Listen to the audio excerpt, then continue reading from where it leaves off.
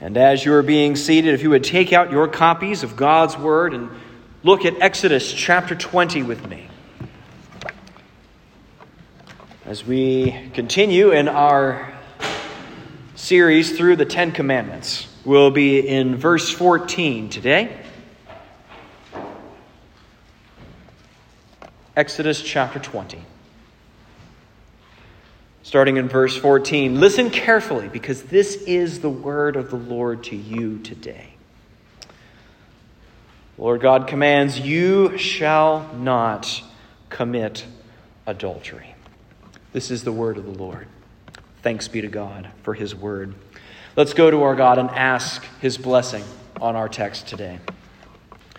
Oh, Heavenly Father, we have before us a difficult text. A text in which our culture and our own hearts rebel against in many ways. So I ask that as we look at this together, that our hearts would be convicted where we have broken this commandment. And may our souls also be comforted in the gospel hope that you have given to us in Jesus. We ask all these things in Jesus' name. Amen. Amen. Sex is oftentimes seen as something that we just shouldn't talk about, and much less so from the pulpit on a Sunday morning. And there are a few reasons why, I think, but I think each of these reasons illustrates exactly why we need to talk about these topics.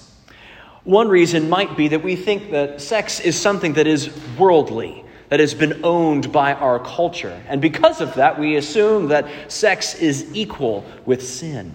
And we could be forgiven for thinking that way, because this gift from God has been twisted and used in almost every facet of our culture to be done sinfully. We see this used in our movies and television shows, even TV shows supposedly for children, or advertising. This is something that we can then assume is something that we then shouldn't talk about or shouldn't have any real relationship with. But as we'll see here in the Scriptures, indeed, from the very beginning of the Scriptures, this was God's idea. In fact, as one commentator and preacher called it, this is God's second best idea. And we need to look to this as something that we can learn about and something that we can even learn from, as we'll see later on. I think maybe another reason perhaps why we don't talk about sex very often, especially in a church context, is because in our culture this is seen as traditional sexual morality, rather dismissively titled. And we can see discussions about waiting for marriage or purity and modesty seem hopelessly out of touch with where our culture currently is. And in fact, we can even point to examples even in the church where this has not been always preached very well. This is not a new problem. This is something that goes all the way back to the early centuries of the church. In fact, revered church fathers in the 300s and 400s, Ambrose and Augustine, looked at sex with suspicion, even in marriage. And this was no exception when we got to the 90s, when many of us were coming up and looking in youth groups or teaching youth groups, and looked to these things and said it's just the idea of purity rings or waiting until marriage would guarantee you long-lasting and satisfying sexual union. These things weren't always taught very well. Indeed, and the motivations that I was given in youth group were unrealistic and honestly wrongly motivated as a reason to obey the Lord. But it's very because our culture has twisted these things, and it's because the church hasn't always spoken about this well, is the reason why we need to in this day and age. And finally, maybe a reason why we don't like talking about sex all that often, especially in a church context, is because we feel guilty when we do. All of us, in some way, shape, or form, have broken this seventh commandment.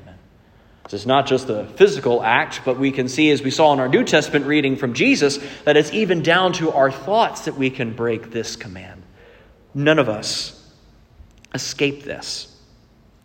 But that's not a reason to not talk about it. In fact, we need to talk about it to show that there is gospel hope, even for those of us that have broken this commandment, even in the most heinous of ways.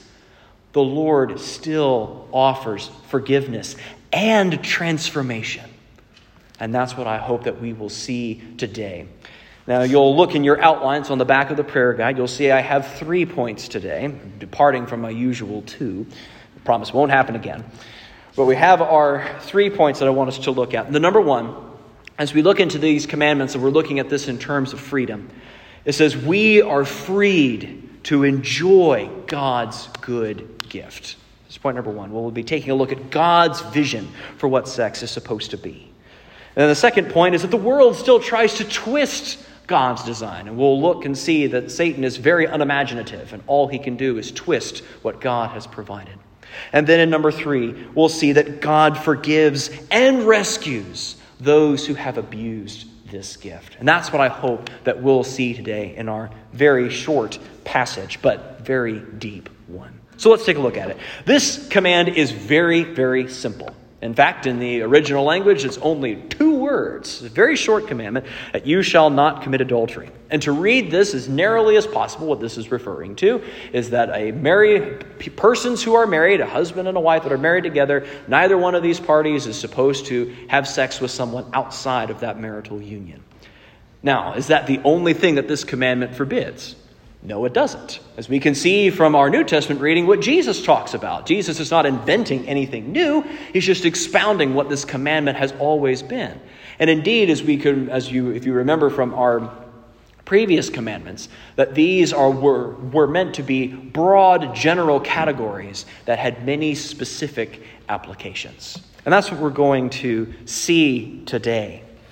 And I thought it would be a good place to start as we recapture what was God's vision for this most holy of unions. And for that, we're going to go all the way back to the beginning in Genesis chapter 2. Turn there with me, if you will. Keep your Bibles up and out or your Bible apps open, because we're going to be looking at a lot of different places today. And as we're going to look at this, that we are reminded that this gift of sexuality is a gift from God, but was meant to be used in a very particular way. He could have designed us to reproduce by just splitting in half like some sort of amoeba or something like that. He could have done it that way, but he decided to do it this way. And we need to see why. So let's take a look at Genesis chapter 2. Here, Eve has been brought to Adam. And here, verse 24 says, therefore, a man shall leave his father and his mother and hold fast to his wife, and they shall become one flesh. This is a foundational text that the Bible keeps pointing back to over and over and over again, especially in the New Testament, as we're going to see. In fact, Jesus himself refers to this specific command. If you'll turn with me now over to the New Testament, to Matthew chapter 19. Matthew chapter 19, starting in verse 4. Here, the context is Jesus is speaking about divorce. People are coming up to Jesus and saying, are we allowed to divorce our spouse? For any reason, in verse 3. And then Jesus answers in verse 4, have you not read that he who created them from the beginning made them male and female, and said, therefore, a man shall leave his father and mother and hold fast to his wife, and the two shall become one flesh? Then he expands on that in verse 6. So they are no longer two, but they are one flesh. What therefore God has joined together, let not man separate. Here Jesus is basing on this foundational text in Genesis chapter 2 of the foundation for this permanence of marriage. And particularly this usage of the phrase one flesh. When a man and a woman come together in a covenant of marriage, the Lord now sees them as if they were one person. So the idea of splitting up this marriage would be a little bit like splitting somebody in half. There's no way one can do that, even for a biblical reason, where there's not damage and hurt as we go through this. But it's interesting in that this is referred to as a one flesh union. Because there's another place that the New Testament expands on. Turn one more time to 1 Corinthians chapter 6. 1 Corinthians chapter 6. Here, Paul develops this theme in a really interesting way as he builds off of the Genesis 2 passage, a lot like Jesus does. You can see how Scripture is commenting on Scripture and is referring to itself. In 1 Corinthians 6, look what he does with the one flesh union in verse 15. Here he's talking about the purpose and the use of our bodies. Paul says, "Do you not know that your bodies are members of Christ? Shall I then take the members of Christ and make them members of a prostitute? Never! Or do you not know that he who is joined to a prostitute becomes one body with her? For it is written, the two shall become one flesh." Now it's patently obvious what Paul is referring to as a union with a prostitute. This is one flesh union is being drawn back to this sexual act. So here in marriage, this covenant that one is made with each other is consummated in this sexual relationship. That there is this glue that binds these two together in a wonderfully profound way.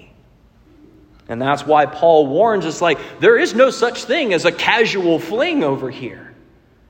This is a deep, soul unifying reality that's happening here.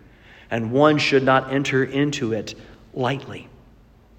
Indeed, one commentator referring to this passage had put it this way. It says, "No one can go to bed with someone and leave his soul parked outside. You bring your soul with you as you do this." So this is a profoundly beautiful thing. And in marriage, this is a necessary, wonderful thing that the Lord has provided. The Lord's wonderful, isn't he? He invents marriage to have a solemn covenant between a man and a woman to be together for life. And then says that the way that you solidify this covenant and draw closer together is through this one flesh sexual union. This is a beautiful thing that the Lord calls you to do and calls us to enjoy it, which is something that's sometimes seen as unexpected coming from the church. But this is exactly what the Bible commands us to do. The Bible does not blush in its calls to enjoy this wonderful gift that God has given to us. In fact, wrote a whole book about it in the Song of Solomon. Or if we want to say I think the Song of Solomon was allegorical. Well, fine. You can turn to Proverbs chapter 5. Proverbs 5, 18 and 19. Where the Bible says, "Let your fountain be blessed and rejoice in the wife of your youth. A lovely deer, a graceful doe. Let her breasts fill you at all times with delight. Be intoxicated always with her love." This is a beautiful picture of enjoyment in this gift that God has given to us. But again, this gift has got a place. And that place is in marriage, to be enjoyed there. I remember a pastor I had growing up and talked about that a fire is a wonderful thing in a fireplace. It's a disastrous thing in the attic. This gift is a lot like that.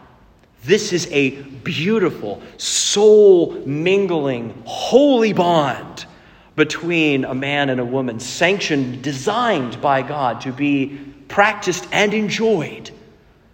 But when we betray that process, when we bend outside of that, that's when we find that what once was a gift, we drag and twist into something worse. And this becomes all the more heinous as we realize what this is supposed to point to.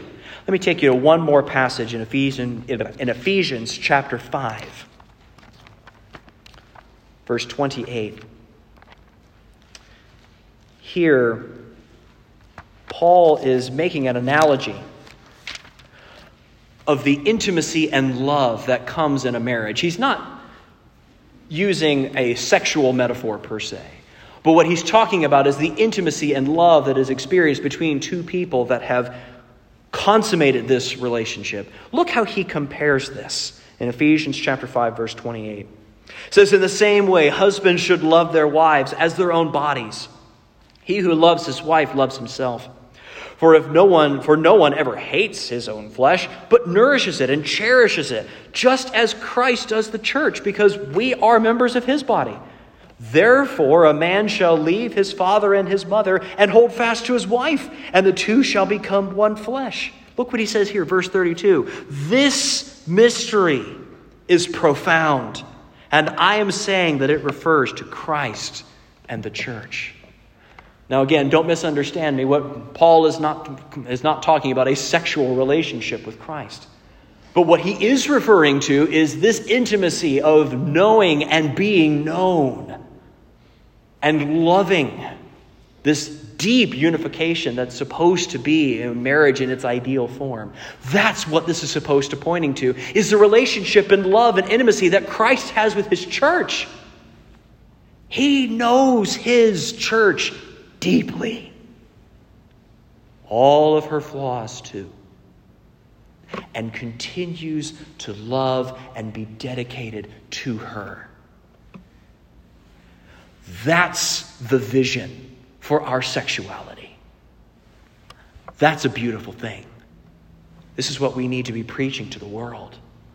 This is not just some casual biological response, but this is a soul-changing activity when it's kept in its proper place, and is a soul-destroying thing when it's twisted, which is what we'll see now as we look into our second point, that the world tries to twist God's gift. C.S. Lewis had wisely said that Satan has never created anything because he can't. All he can do is take the good things that God has made and try to twist them out of their original purpose. And that's exactly what we see here in our world. Sex is unfortunately no exception to Satan's twistings. And he has created a ton of lies surrounding this particular activity. And there's no way that I'm able to say everything that there needs to be said about this topic in a single sermon. So I want to focus on just one lie that Satan tells us about our sexuality. And it's this: that sex is only about you. That sex is about selfishness. After all, it's your body, right?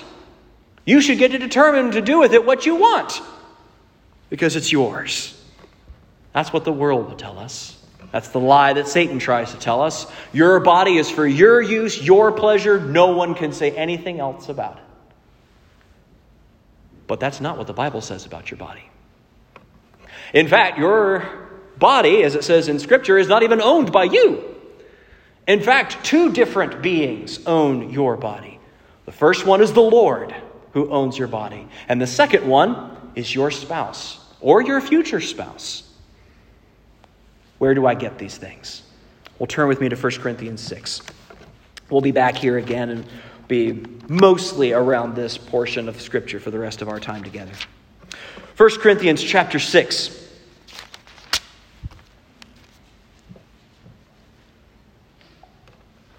Be starting in verse 12. Here, Paul is talking about some phrases from the Corinthians that have been misused. See if you can hear similar things to what we hear in our own culture. Again, Satan's created nothing new. 1 Corinthians 6, verse 12. All things are lawful for me, but not all things are helpful, Paul responds. All things are lawful for me, but Paul says, I will not be dominated by anything. Food is meant for the stomach, and the stomach for food, Corinthians would say, the culture would say. And Paul responds, and God will destroy both one and the other. The body is not meant for sexual immorality, but for the Lord, and the Lord for the body. And God raised the Lord and will also raise us up by his power. Do you not know that your bodies are members of Christ? Shall I then take the members of Christ and make them members of a prostitute? Never! Or do you not know that he who is joined to a prostitute becomes one body with her? For as it is written, the two shall become one flesh. But he who is joined to the Lord becomes one spirit with him. Flee from sexual immorality. Every other sin a person commits is outside the body, but the sexually immoral person sins against his own body. Or do you not know that your body is a temple of the Holy Spirit within you, whom you have from God? You are not your own, for or because you were bought with a price. So glorify God in your body. This is the vision that Paul, and speaking under the inspiration of the Holy Spirit, has for our bodies. We don't own it ourselves. This is something that we are to submit to the Lord. Now, this is a very countercultural message, and it always has been, by the way. America's not unique in this. But this is something that we can see all over our culture. Any other design for sex that is outside of the marriage of a man and a woman, lifelong and forever, is a twisting of this. And it's telling to God, your program just doesn't work for me. I'm just not feeling this. Well, of course you're not feeling it. You're a sinner. None of us feel God's program for this. All of us want control of our own bodies. But that's not what God gives. Because God wants something better for you than your bodily autonomy. And this is where our culture has gone wrong with homosexuality and transgenderism. Looks to our body and says, I don't like the way you've made me. I don't like the way you're telling me how I need to use this. I want to do something else with it. That's not what we're called to be. That's not what our culture is supposed to be.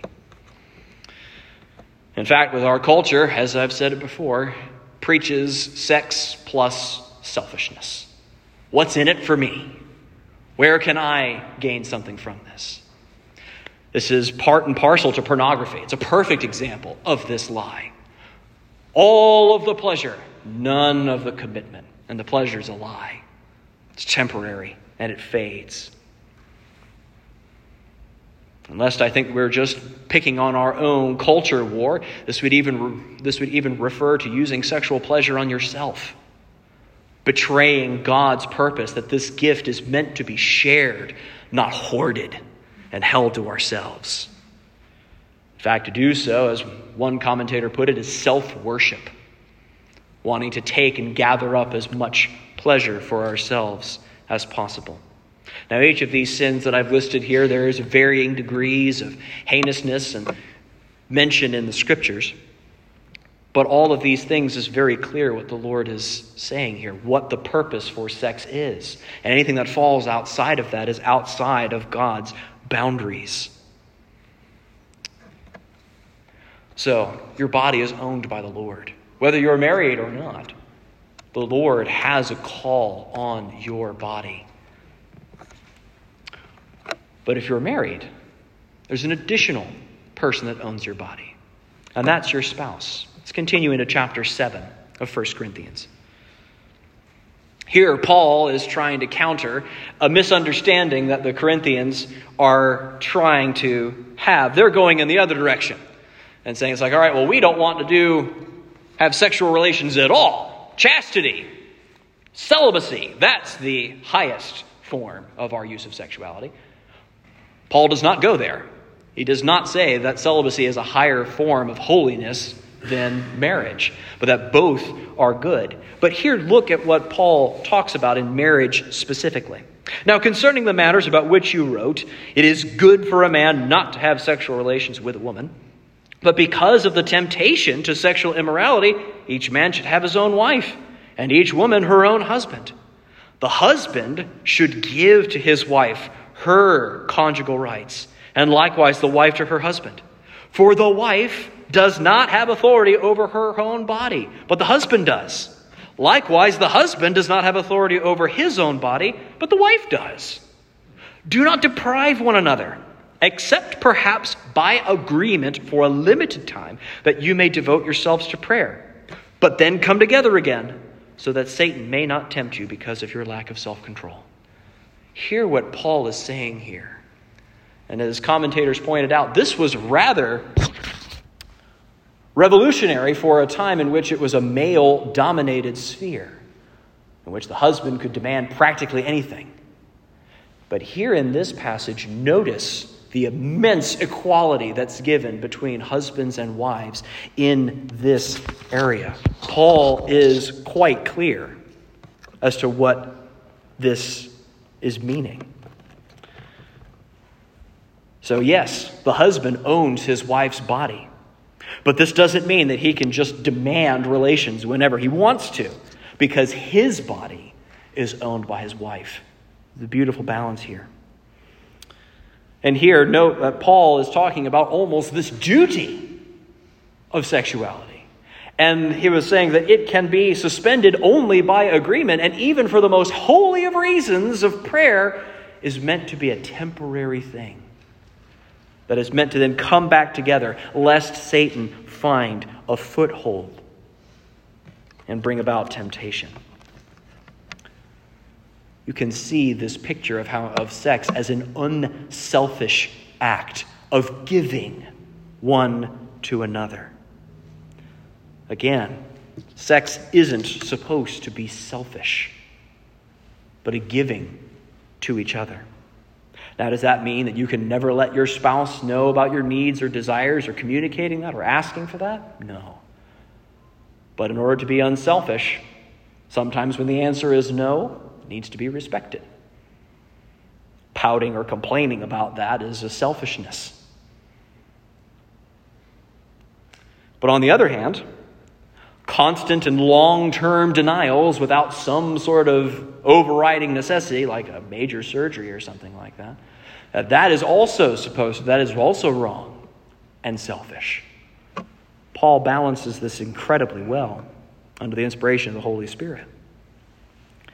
So we can see this is something that our bodies are owned by each other in the spouses. So this will prohibit the one extreme of constant denial and the other extreme of forcing oneself onto another. Both of these things are wrong. This is about to be a mutual love and giving to one another.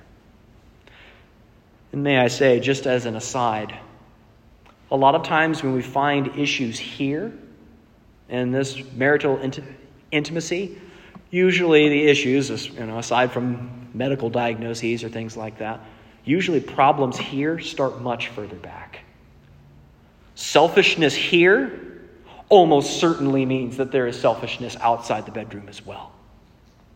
And that if we find here is a chore and unsatisfying, it might be because on the outside, we're not treating each other well. If we leave our spouse with the children all week, disappear the entire weekend, and then complain when asked to help around the house, is it any wonder that your wife is not enthused? Or if we think that if we're being belittled, verbally hurt, that there's going to be intimacy there. It's not.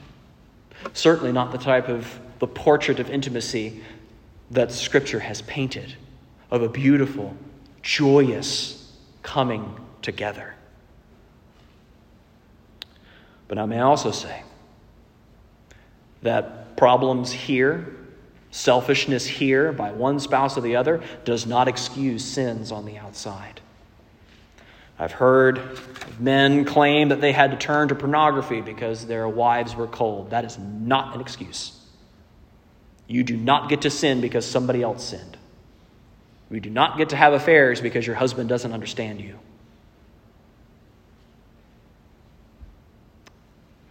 We want to follow these scriptures to avoid temptation as much as we can.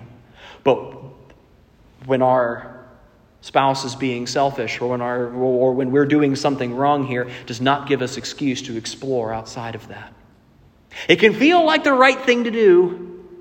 It can feel like you're owed something. There's that selfishness again. There's that lie. This is about you. It's about your pleasure. It's not. All of these ways that we've seen sex twisted pulls it away from what it's supposed to be. But imagine if it was more like what we saw here in the Scriptures, a joy is of giving to one another. We could see this would point to a far greater pleasure. Something that trains us to be unselfish in the most intimate parts of our lives will spill out into the other parts of our lives, or vice versa. And points us ultimately to the greatest pleasure, which is a relationship with God. John Piper once preached a sermon series called Sex and the Supremacy of Christ. This is what this is pointing to. This intimate, loving relationship that you have with your spouse is meant to point to this eternal love that one day you will share with Christ. But now you may be sitting here saying, well, wait a minute. I don't know if that's where I'm heading, because I've broken this commandment in a lot of ways. We didn't even get around to expanding on looking with lust or in these other things where more of us, I think, will fall into than the physical actions. But I'm here to tell you, here in point number 3, that God forgives and rescues those who have even abused his gift of sex and sexuality. Maybe you have fallen into pornography.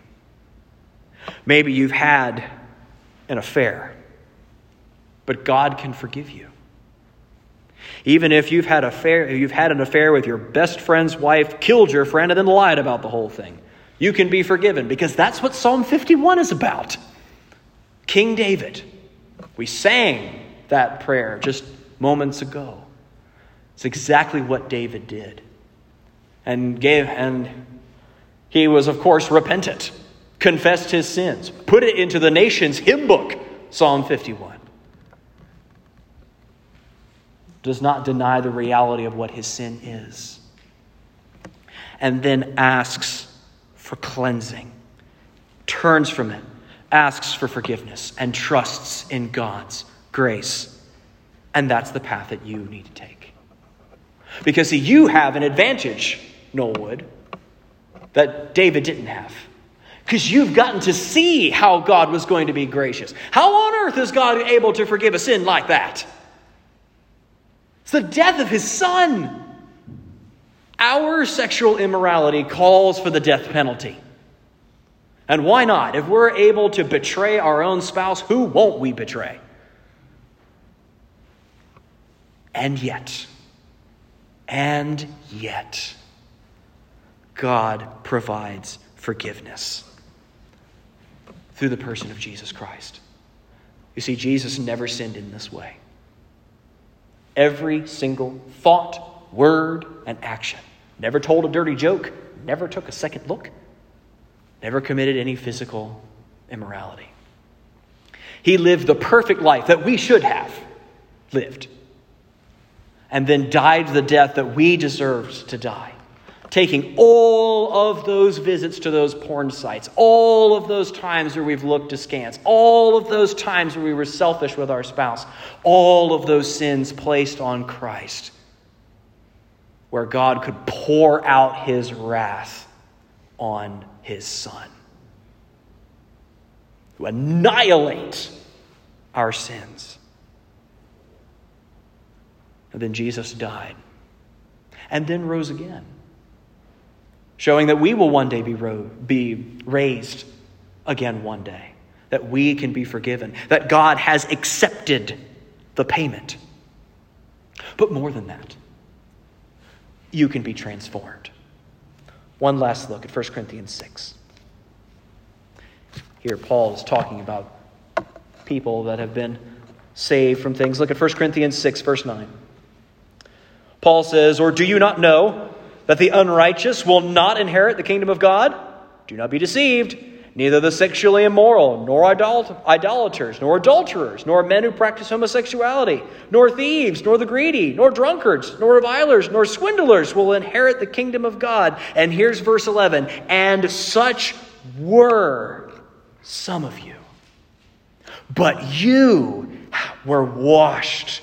You were sanctified.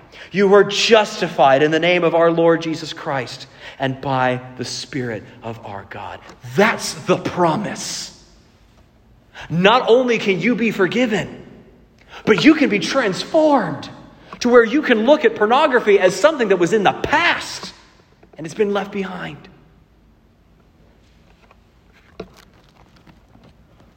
Even homosexual desires, something that our culture says will never go away. The Lord can look to this and say, such were some of you. Does that mean it's going to be instant? No. Sanctification is a lifelong process of the Lord's working to transform you. But that's the promise that he gives to you. As one writer put it, looking at the commandments is not just you shall not, but you shall not.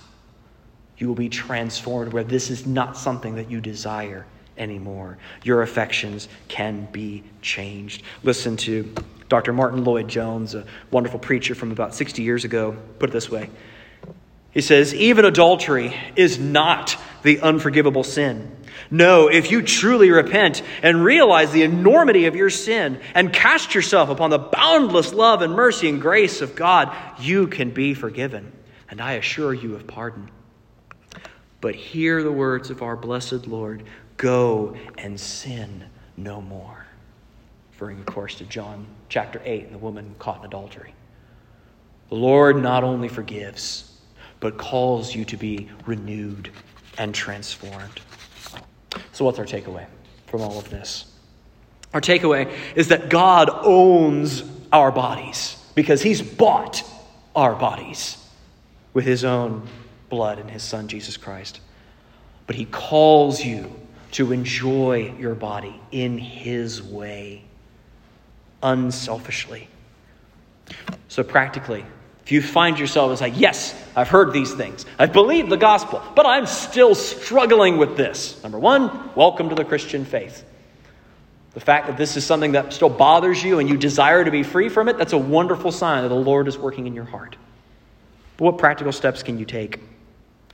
One, and I think this is the most important, is to fight your sinful pleasure with a superior one. Remind yourself of the gospel of Christ every day. And then look when the next time you feel tempted to hover your mouse over that site, ask yourself, is this worth betraying my Lord and Savior over this? The Lord who loves me? The Lord who promises in the Psalms there are pleasures forevermore? Is this worth it? Fight a sinful pleasure with a superior one. Also remember the promises that Christ has given to you, that he is not going to tempt you with something which he does not provide a way of escape. Sometimes that way of escape can be drastic. If you can't quit the porn, it's time to cut the internet connection.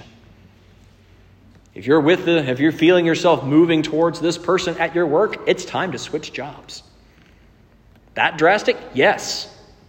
The Lord is serious about holiness. This is what he calls us to. Do whatever it takes. And another suggestion that Ryken had given to us is that godliness in one area promotes godliness in others. Discipline yourself in other factors of your life, and that discipline will work its way over into this area. And now maybe you're saying, you know what? I appreciate this sermon, but this really just hasn't been me. Sure, we all take a glance or two, but I don't think I'll ever sin in any sort of serious way. What I would encourage you to realize is that this can come for you too. One writer had put it that the sin of adultery is waiting in your heart, biding its time. No, it won't come out all in one moment. After all, adultery begins months or even years before getting into bed. So have guardrails. Be suspicious of yourself. But most of all, stay close to Jesus. And when and if you fall, confess, embrace, and repent anew in the power of the gospel. This works the same way if you are the one that's been sinned against. Say it's like, well, I haven't sinned in this way, but my partner sure has. This is where we really get to see the test of our own Christianity. Will you be willing to forgive someone who has hurt you so deeply? Now, obviously, there are exceptions. If you're being abused, if you're being physically unsafe, of course, remove yourself from that situation. Forgiveness doesn't look like putting the relationship back to exactly the way that it was when it was unsafe.